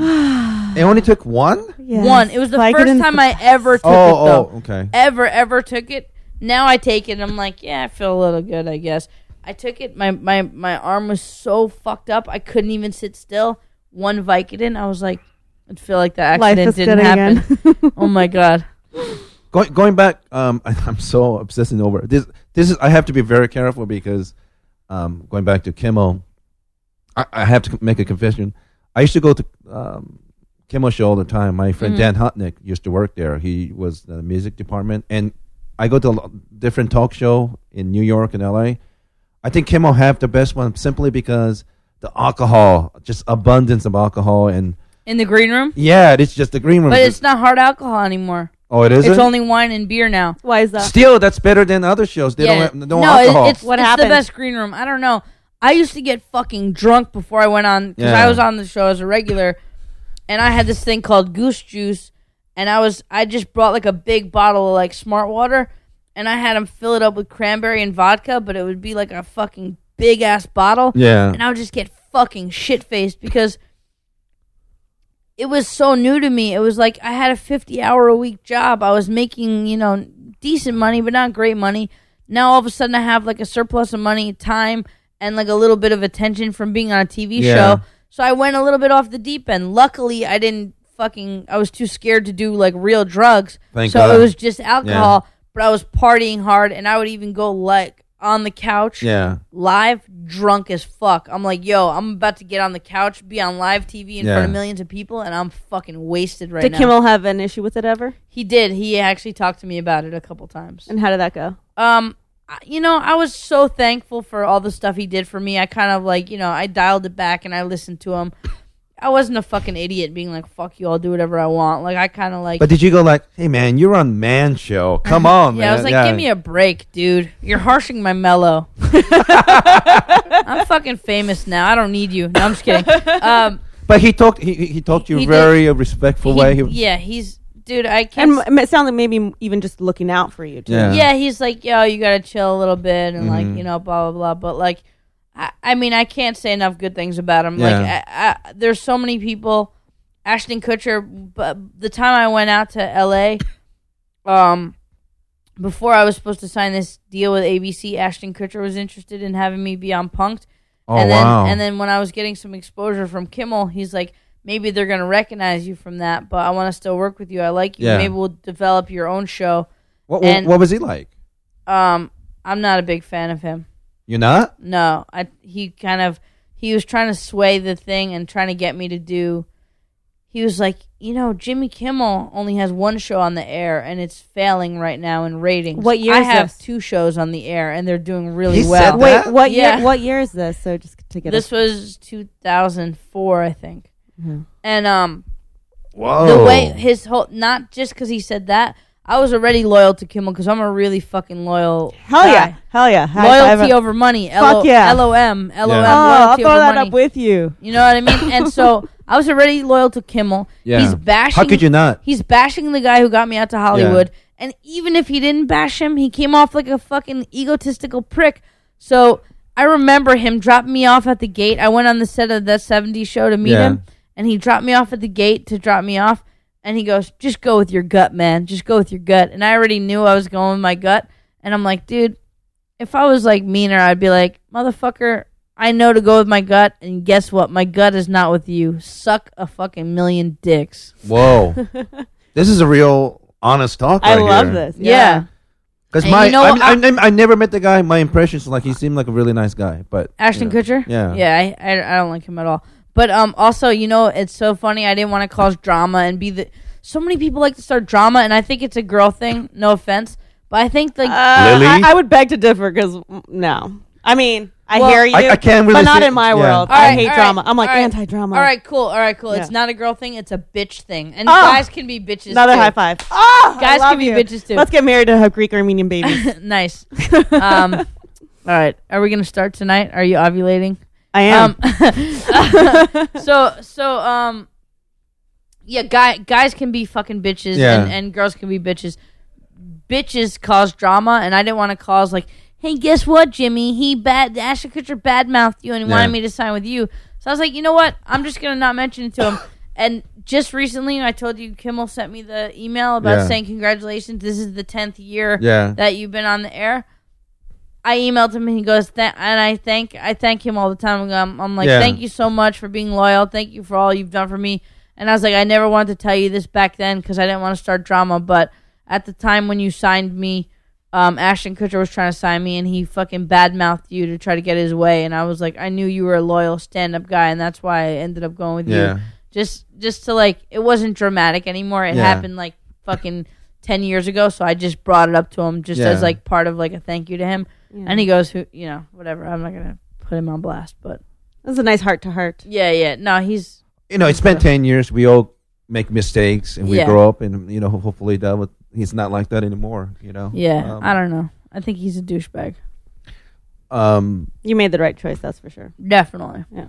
So Kimmel's great. Is there like famous person that you knew of? You thought they were dick, but when you met them, like you were shocked they're really actually nice. Simon Rex. More of the reverse. More of the reverse, thinking, oh, this guy's really cool. Oh, they're a dick in real life. It's more disappointment. But that's just, I'm not being negative. I'm not a cynical person. I'm just like a realist. Like most people you meet that you see on TV or you see in a movie and you're big fans of and you're like, you can't wait to meet them. Yeah. It's a disappointment usually. It just is. What part of it is a disappointment? It's a disappointment because you see how a talented, seemingly cool person could be like, oh, this would be a really fun person to meet. Yeah. And usually the real person behind the acting is usually an asshole. But not just saying it about actors, but most people are assholes. So usually, even if you're built on a pedestal, you're going to be an asshole too, because most people are complete pieces of shit. Well, do you think that comes more of a byproduct with power and money? I do. I definitely think it happens more in LA. Like when I go that explains everything about David Cho. Anyway, go ahead. Yeah, no, David Cho is... No, Dave's great. I love the guy. No, he's an asshole. No. I don't know him. I only met him once. He's a likable asshole. He's a likable asshole. I'm a huge fan. And I even told him, like, when I was going on your podcast, just because I discovered you through him. Yeah. And I only met him once. And then I kind of felt like, oh, even though I was talking to you on Twitter and it happened naturally that you asked me to be on your podcast, I didn't want to feel like, oh, like, I'm such a fucking creepy stalker. Now I'm invading his whole circle of friends. Like, because I know how people are with me, and I know how people, like, I meet people, and right away they ask for my number, and right away they're like, oh, I know your cousin. I know your friend's friend. And it's such dick sucking goes on that I don't want to be part of that. Yeah. So, like, even though I'm a fan of his, I know exactly what you're saying, because I don't want to just invade his circle and be, like, weird about it, That's the weird thing that maybe we could go cover right now, because I don't want to mention names, but I did some favor for somebody, nice, and then they question, like, why I'm doing, like, nice things, like, so all of a sudden now I have to watch why I do something nice, because I don't want them to misinterpret as, I don't know. What do you mean? Like, what did the person think you were doing? Well, like, common thing I like to do it. Well, Andy, from listening to podcasts, I used to work in porn companies. Yeah. And, like, one of the benefit of working there was they give you these, like, DVDs for free, right? Like, they're not even, like, actually finished products. They're, like, check disc, whatever. And I watch porn all the time, so I don't want them. I'm seeing, it's work, I see enough. So these are stuff, the throwaway stuff. And when you go out of it and just give it to people, it's kind of nice. So I barter those things to help people. Joey boy, did you get a drink yet? It's Joy Kurtzman from. I know you're not supposed to be on. I know you're not supposed to be on the podcast, but you gotta take me up on that drink offer. It's really good. Joy Kurtzman. That's a respectable thing to do. I'm a big fan of Joey Kurtzman. Joey was on our podcast last week. He's DVD ASA, KGB, and Yoshi didn't. So Yoshi did it. So anyway, I have DVDs, so I do nice things. Sometimes when I help people, they will turn around and do a nice thing for me. So, like, I have a person A and person B. I introduce them, and hopefully maybe something good will come out of it, right? And sometimes it does. Mm-hmm. But when I do that all the time, people just question, why do you do it? Like, people aren't used to other people being genuinely nice in this town, though. Yeah, too. I mean, it's like without wanting something back in return. So. Yeah, and it's like, doesn't that say more about you than me? Exactly. Like, if they're really, if you're doing something that's pure and they're really questioning you that hard, then maybe they should just fucking suck a dick. Maybe they need to, like, back off. You don't really have to, like, explain yourself. You know what I mean? Like, you would think you don't have to do that. I mean, I definitely, like, if look, I'm very particular, and I know a lot of people that rub me the wrong way. Yeah. A lot of strangers, a lot of people who try to. I'm rubbing the right way. The right way. Yeah. She beat me to that. a lot of people kind of like, you know, what was I saying? When they have like ill intentions, when you're trying to do something nice for them and they'd question you, I feel like that's a reflection of their own character. Like, how many times have you fucked someone? But also, if I have that experience where 1,000 people are this certain way to me, and I hate that about them, I see that as I don't want to be portrayed as one of them because that's something that I hate. So obviously, I'm not going to try to portray something in me that I hate. Yeah. So, like, for instance, like the Cho thing, like, you know, he's a nice dude. I only met him once. I texted him a couple times asking him for some things. But I hate dick riders and people who try to get to me through my circle of friends, and all of a sudden they start just appearing everywhere. Where that's like some stalker weird shit where they're just like it's obviously they're trying so hard to get to me. They're using my other friends and they're using other connections and all that, and I hate that about people. So I'm kind of like self-conscious about coming off like that too. Which when and any quality I hate in other people, I'm going to be self-conscious about not coming off like that because why am I going to want to do something that I hate about other people? I obviously don't want to be a part of that. Is it that obvious to you, though? Like when that happens. When it happens to me? Yeah. So I mean, sometimes it's obvious. Was there a situation like you became good friends and like later on when you thought about it, oh, he or she kind of planted me be at the right place? Some people are more clever about it, where like I've been friends with someone for a year and they're being, you know, I was like, you know, actually a really big fan of you. I've watched your shit, and I'm like, really? But we just met, and like sometimes it's a little bit of like, oh shit, like, oh, they were actually a fan, and like they kind of like got to me, but it doesn't really hurt me as much because I'm just like, they played it cool and they weren't weird and stalkery about it. They were just like, I'm a fan, but I'm not going to fan out and creep you out by like talking shit like that. I'm going to just kind of be like, oh, cool, I'm hanging out with him, even though like maybe you're not completely wearing your heart on your sleeve, like telling me like, oh, I love you so much, blah, blah, blah. Like, you know, whatever.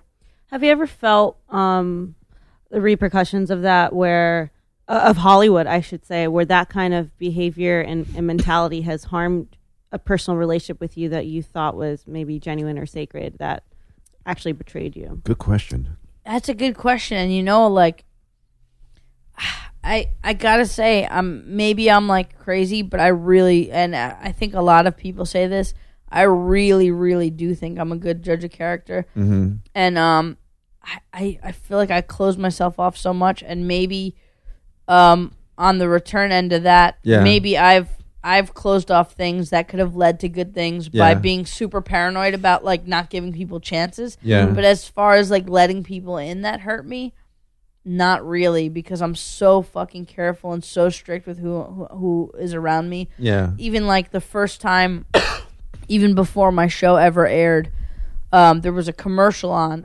advertising my show. Even before episode 1 aired, this really cute girl came down, sat next to me, and I was like, you know, whatever, that's cool.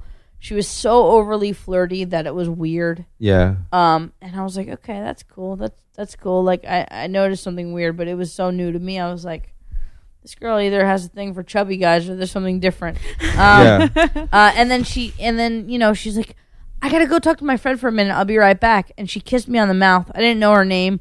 Within 2 seconds. On the mouth? Yeah, within 2 seconds of meeting her, being a little like, oh, so fucking kissed me right in the mouth, and I was like, that was cool, but weird. She went to her friend, came back. I was just drinking. I was pouring her alcohol in the bottle. I was with some poker players, and I was getting, you know, giving her some drinks. And then, you know, we started like making out and shit, but I definitely knew something was wrong, and I was like, what the fuck is it with this girl?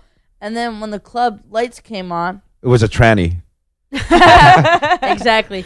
No, she goes, hey, I saw your new commercial for your TV show. I love comedy. I think I would be the perfect sidekick for you. Oh. No. And I was like, she's not only a fan, but a stupid one. Not even a fan. It was before my show even came out. It was like right when she saw one commercial. And from that point on, even though I wasn't naive to begin with, I was like, oh, that's how they are out here. Okay. You're going to see a lot more I was like, I'm going to see a lot more about this. And sometimes I like, you know, use it to my advantage. And sometimes I'm like, kick rocks, you're fucking disgusting. Have you ever led a woman on long enough where you got enough pussy from her when she wanted something else from you? You knew, like, let's just say, for example, just hypothetically, you knew this one girl wanted to be your sidekick, and she was hella hot, and you're attracted to her, and you knew she would fuck you, whatever, anything sexual she would do for you. Would you allow that to happen for a certain amount of time before you shut her down and you didn't give her what she wanted, knowing that she was doing that shit to get something else from you? Not long, but usually the type of girls that I would hook up with were the ones that I would let it happen to were more like on the he's on TV, I want to fuck him.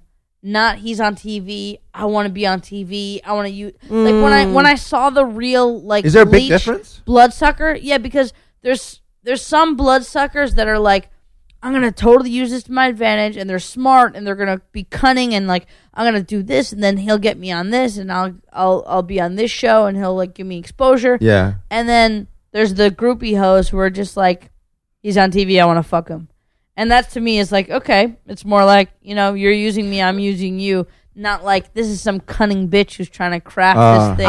I'm gonna give you the self-esteem your daddy didn't. Yeah. Okay, so that's interesting. So there aren't a lot of women who are trying to use you to get their own. There are, but those are the ones that I'm like, why fuck that girl when this girl is just wants it for like no strings the star. attached. Yeah, she just wants it for like, oh, I'm gonna be seen with him and he's on TV. So you can discern between the two pretty easily. I'm pretty good. Hey, Andy, what's some of the things you wish you would have known from the day one? Now that that's a good question. Now that you know all this experience, right? You're a veteran now. Day one about Hollywood? Yeah. Well, Yoshi-san. Because our podcast, it's not even numbers. Like what biggest kick I get is like the breakdown of countries that people listen to the show, and they really shock. Like I have people from Pakistan and Yemen listening to it. Yeah, Middle East. Yeah, man. Yemen. And I think a lot of them, I'm sure a lot of them have dream of coming here. And, you know, like ultimate dream to come to Hollywood, right? So I'll tell you the answer, but I think they should stop their dream right now. Oh, wow. I'm just kidding. Break it down, Andy. Break it down. No, but because I travel a lot, and that's the one thing they always talk about, the Hollywood, like the dream. That's like the biggest ultimate dream. So the dream of making it in Hollywood or just living in Los Angeles? Both. So if there's some talented kid in God knows where, Ukraine or something. They don't got talent. Okay, a talented kid from Greece. I am from Ukraine. I do juggling acts. I juggle prostitutes. I drink. What kind of advice could you give to them? Because they want to hear this. This is like a valuable advice. They're a young kid, high-tech, savvy kid who want to come here and do stuff. This is my advice to everybody out there who doesn't live in L.A. and even people who live in L.A. First of all, the way that the internet is shaped up now, you don't have to move to Hollywood. You don't have to move to LA to try to get an agent, to try to audition, to try to do this. That's all like 0.0001% breakthrough and get shit done that way. If you could be some crazy Korean who has a song called Gangnam Style. That's redundant. Shout out to David Cho. No, that's all Asian guys. If you could be some, and no, I know this doesn't apply really because he was a little bit famous already, but if you could be some Korean guy who sings this crazy song and has a music video, and over the span of like 4 months become the number one YouTube viewed video of all time.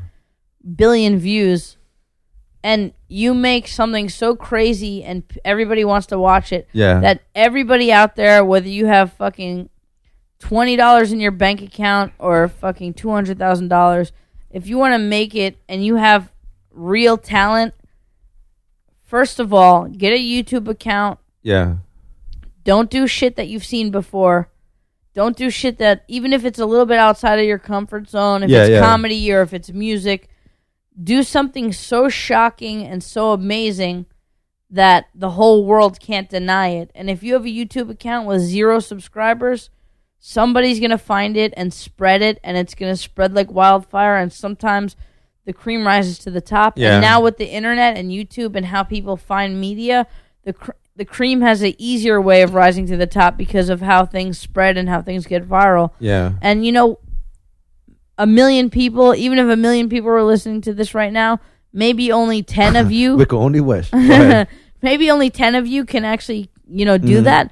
But if you do have that talent and you do have something so original and something, you have to think of this. When you make a video yourself, you can't think of, that was kind of funny. Someone's going to watch that. Someone's going to like that. I want to be an actor.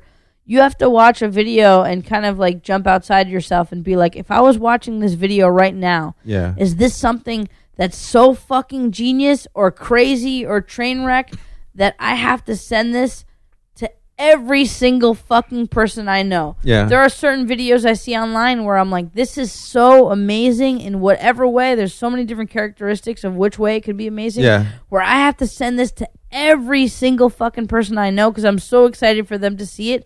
And if you could make something like that, you can become a star, whether it's just YouTube star or Hollywood star. You can create a career for yourself out of that. But that's the kind of a it factor that you have to be able to create. And if you think you can create that, you should at least give it a shot because it's free to make a YouTube account and to try to go for it. You know, it's not free to say, "Oh, I live in Yemen and I'm going to move to LA to try to become a Hollywood actor." That's not free. That takes a lot of hard work, and maybe that will work too, that avenue. But with the internet, I think you don't even need to. That's the best way to go. Technology bypasses all of that. That's great advice, Andy. Thank you. What about people who made it? Because I'm not gonna lie to you, it's just when I meet my successful friend in Hollywood, I don't know how they handle it because it's not that LA creates beautiful women from all over the world come here. And like. The girls who are like, let's say, I'm not picking on it anywhere in Ohio, but let's say you're the beauty queen from your high school. Those are beautiful girls. But here they're like sixes.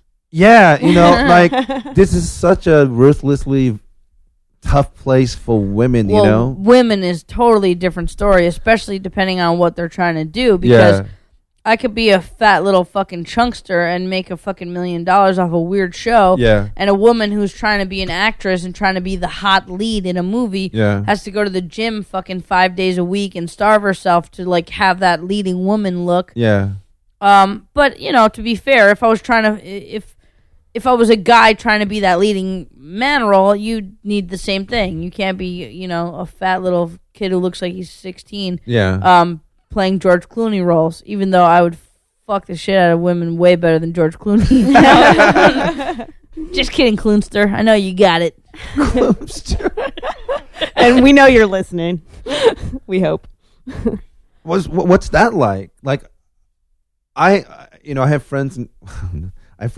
Used to work in Kimmel. I have a lot of friends that work for Leno. I know there's tension between the two, but I have friends that work. Both of them, and they're very nice people. But like, I visit the shows, and like these women who make in Hollywood, like, it's so unfair how good looking they are. And I'm not a woman, but I just think you're not. Yes. Anymore. No. Anymore. He's. But you know what I mean? Like, it just seems so unfair. Like, a lot of times they're on shows because. That's true for good-looking guys, though, too. There's so many pretty boys on TV who aren't that talented. And also, but here's why: because the psychology women, of people. Yes, because women are worshipped for beauty. This is a known fact. This is from the beginning of time. Beautiful women draw something out in people, in men and women, that makes them attractive, that draw them to them. That what does that equal? That equals money, that equals numbers. So the fact is, you put these people on television, sex sells. Sells. People are going to watch it and they're going to consume it. They're going to buy whatever. So it's safer, essentially. And they don't have it easier. They don't have it easy too because they have a lot of pressure. They got to go to the gym. They're like, oh my God, I'm so fat. I ate 5 M&Ms today. What am I going to do with myself? Like, well, that's a whole nother thing where.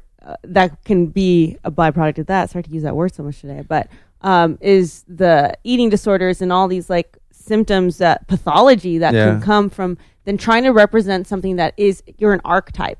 That's fulfilling an archetype. It's not necessarily being talented at something you do. You're fulfilling an archetype, which there's limited amounts of space for that. But to be a true talent, I think, in my opinion, to be a true actor or entertainer. It surpasses anything that you put an archetype or a label or restriction on because I think being able to connect to people on that level is so ethereal that it just transcends that kind of, I think, paradigm, if you know what I mean. So, but it's out there, of course, because it's easy and people consume it. They were just listening today. Seth MacFarlane, they wanted to host the Oscars because they wanted younger people to watch the Oscars. Because last year, the average age of a person watching the Oscars was 53 years old.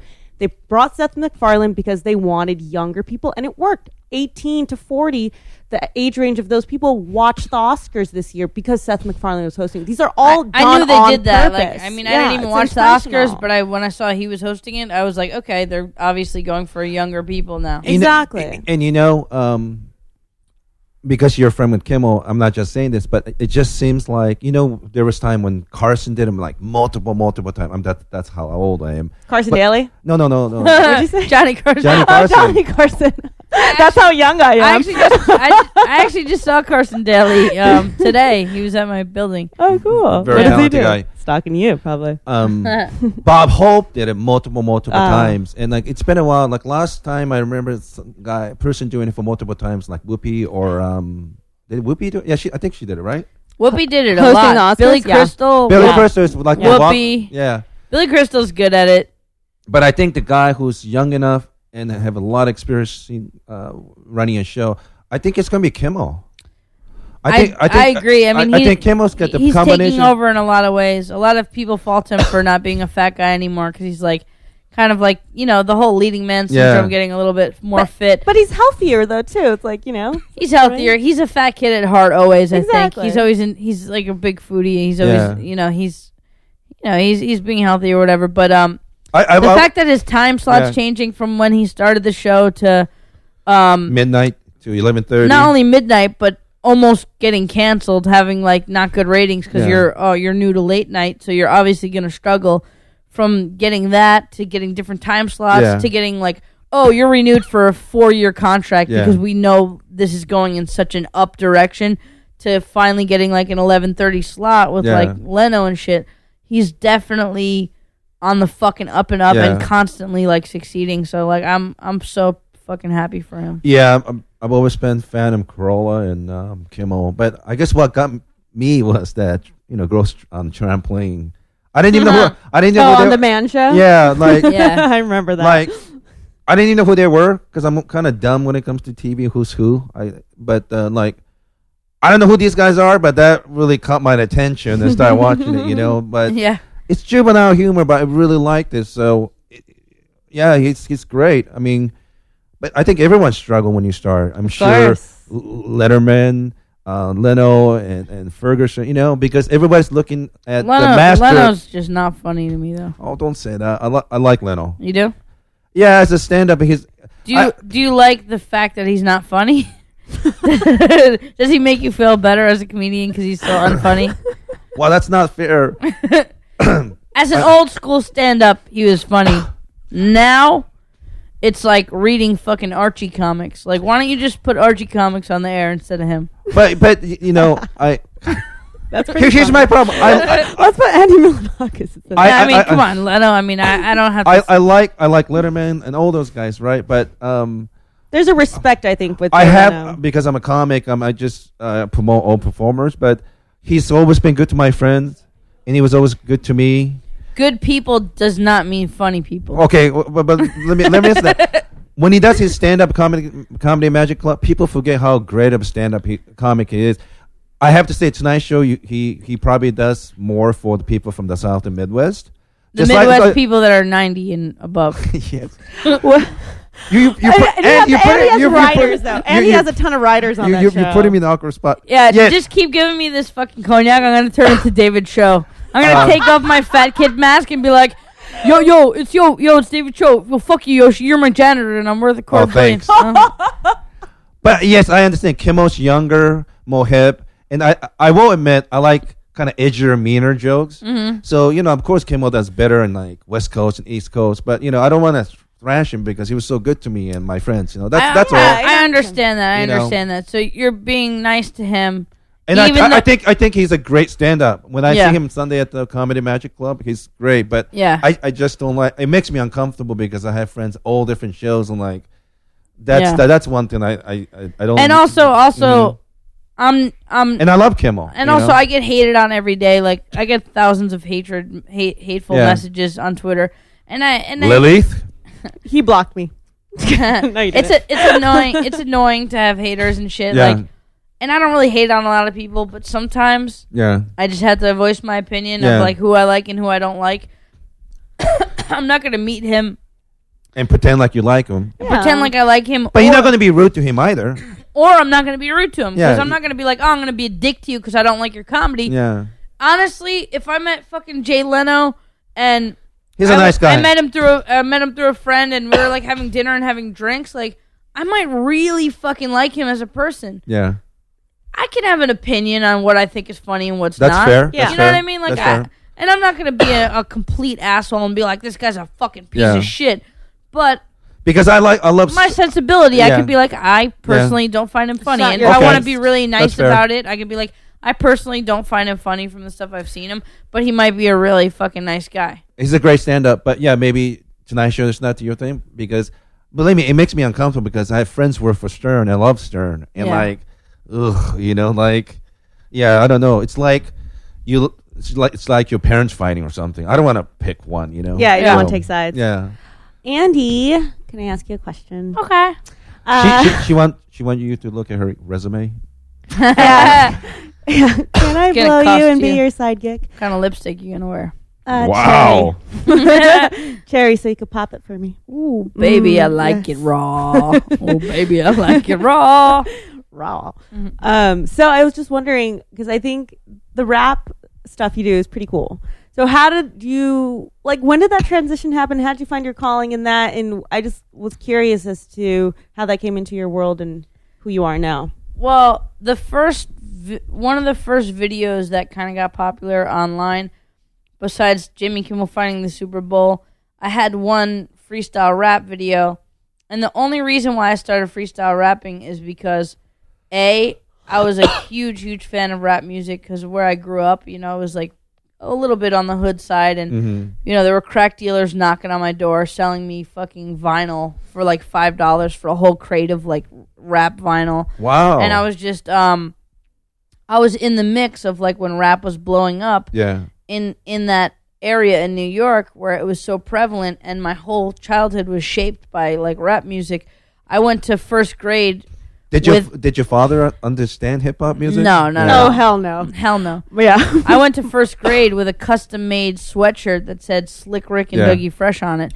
While these kids were wearing their like Looney Tunes shit, I had like rappers' names on my shirt in first grade. Yeah, that's pretty ballsy. Yeah. In first grade to do shit that other kids aren't doing, especially like props. Yeah, I was just really into it, and hip hop has been a big part of my life. And when I started rapping, even though I was such a big fan, the only reason why I did it is because I was doing comedy videos. I was just trying to make people laugh, so I did really stupid freestyle videos just because I knew it was horrible and it was funny. And from that, this lady, Ann, I think McCarthy, was doing some new casting where she was doing some outside the box things at the time where she was casting on the internet, and this was around the time Kimmel found me. She didn't know I was on Jimmy Kimmel. She didn't know I was in New York or LA. She just saw my video and she wanted me to audition for this movie, Waiting, just based on my rap because they were looking for some white kids to play these like wannabe black guys. Yeah. So she saw the rap. I went into the audition. And they saw my rap video. That's how they got me to the audition. So they're like, so are you working on any raps? Are you doing any raps? And I was like, yeah, I'm doing some new ones. They're like, oh, so what is it? I was like, oh, do you want me to rap? Like, it was an audition. It was my first movie audition. They're like, yeah, will you? And they were just hinting at the fact they wanted me to rap for them. So I rapped for them. And I had a line that said, you know the Atkins diet where you're supposed to do like no carbs? Yeah. I said, I'll fuck you with a loaf of bread and make you cheat on Atkins. Oh my god! And you did this at an audition? At an audition. Holy fuck! And I walked back to the cab. It was like $50. I didn't have a car, and I walked back to the cab. And the casting director was like, "Come back upstairs. They want to ask you one more thing." And I went back upstairs, and they're like, "Wider wheat." They're like, we usually don't do this, but we really don't want to keep you waiting, and we really like you. And they're like, we want to offer you the part right now. Holy! They offered it to me in the room. I was like, are you fucking kidding me? This is like not how Hollywood works. And I've been on millions of auditions after, and it doesn't work like that. So, like, I've had a lot of disappointment with shit. And I've been to, like, callbacks and then another test screen and then go, like, 5 times and nothing happens. So I've definitely not all, like, I just get everything. But my first one, they called me back and offered me the part in the fucking room based off a rap. And the director even said, your acting was okay. It wasn't bad. It was a little bit rough because, you know, you're not an actor. But when you did the rap, we were sold on you. Right away, we got you the part. So I got that first movie based on rapping. And then after that, I kept on rapping, mostly for comedy. But I felt like I did so much rapping because I loved it so much that I actually started getting good and started taking it more seriously and be like, instead of joking about my dad fucking raping me, I'm going to, like, start not doing serious lyrics, but just take the music a little more seriously and just sprinkle some jokes in there. And, you know, my theme song on my MTV show was me rapping.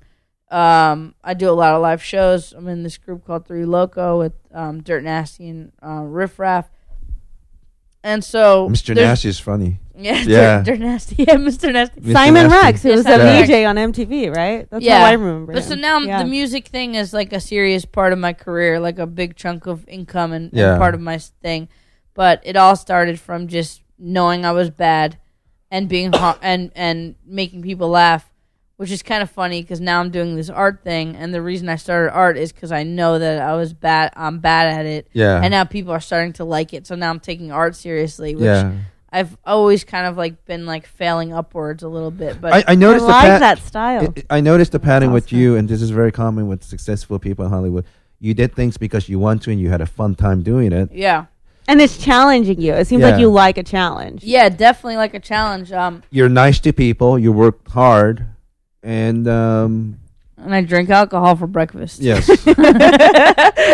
Breakfast of champions. I don't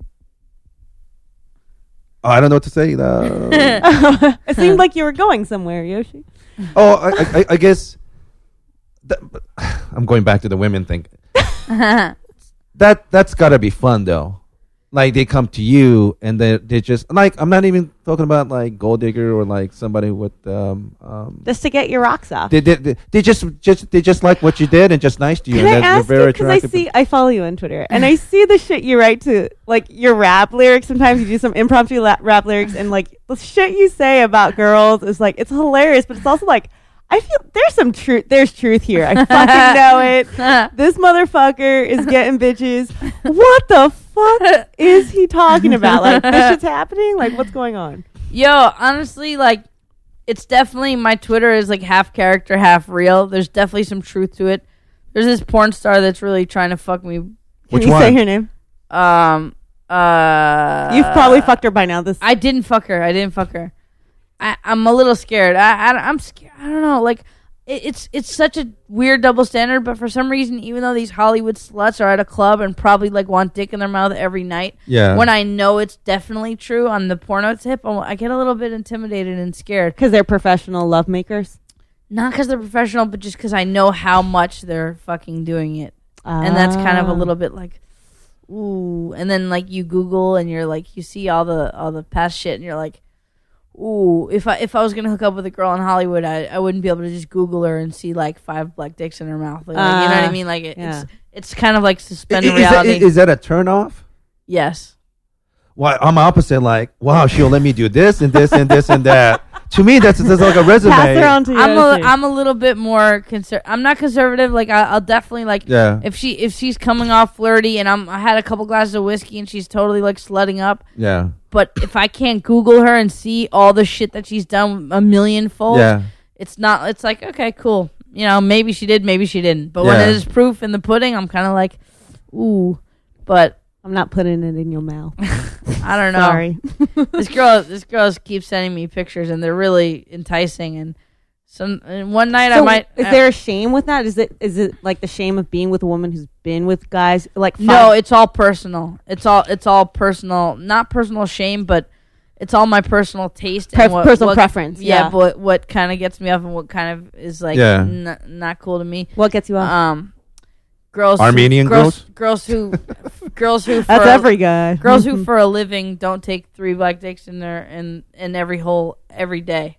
And How about two? I'm not saying I'm saying that in an extreme. She obviously doesn't do that every day, and if she's listening to this, I do think you're really cute, and I do want to have sex I don't with understand you, but that. I'm scared. I don't understand. I'm scared. I don't understand because you're Greek, and why do you have something against putting something in an asshole? I don't. I don't. If it was just my dick in the ass, I would do it all the time. But if it happened 100 times, like in the last like 3 months, I'm kind of like, oh. Is it? Can part of it be? Is it an STD issue? Is it a loyalty issue? No, it's safety. Yeah.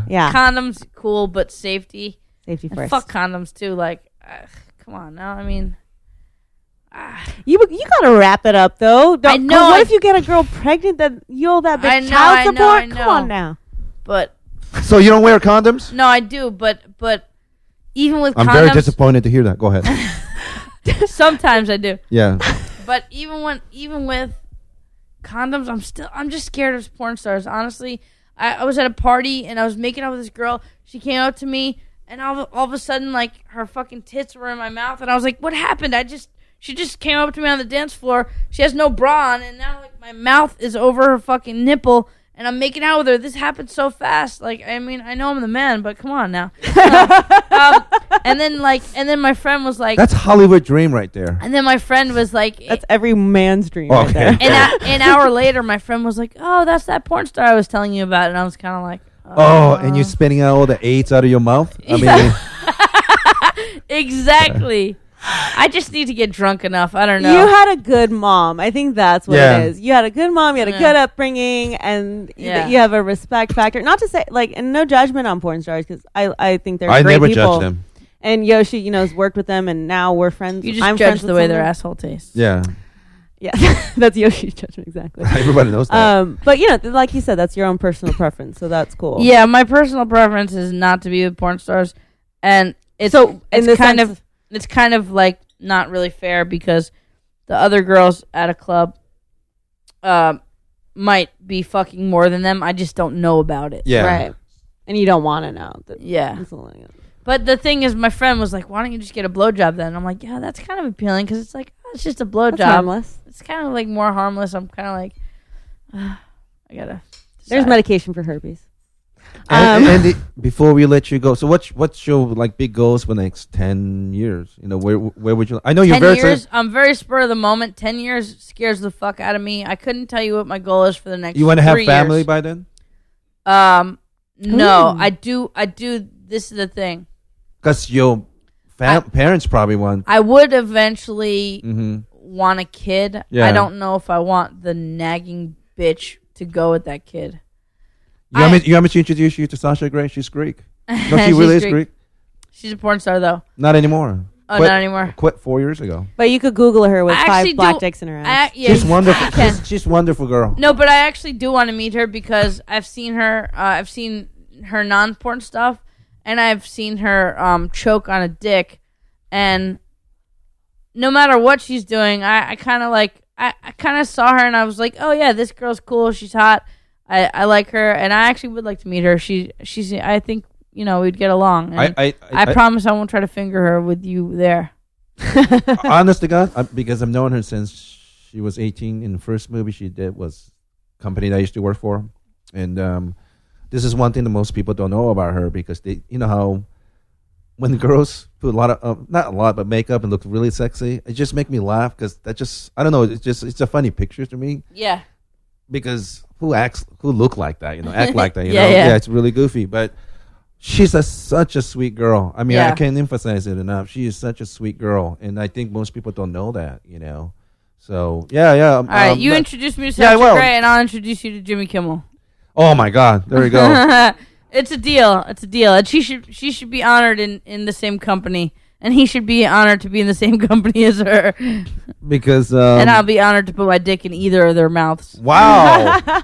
Sorry, Jimmy, but I love that pretty little late night mouth. I guess that's what we should... By the way, I'm going to email this podcast to Jimmy Kimmel because... just because, we talked about him a lot. And, I've definitely you know what? been really honest to this, so I'm gonna send it to him. No disrespect to Jimmy, but man, cousin Sal is the guy. Because I listened to him and Bill Simmons, and I love that talk on Mondays about upcoming You NFL just ruined betting. it. He's listening to this right now, and he was like, "Oh, Yoshi's cool. No, he really I wants to love meet Kimmel. me. He really wants to meet me. Oh yeah, Jimmy's cool. But Fuck cousin him. Sal.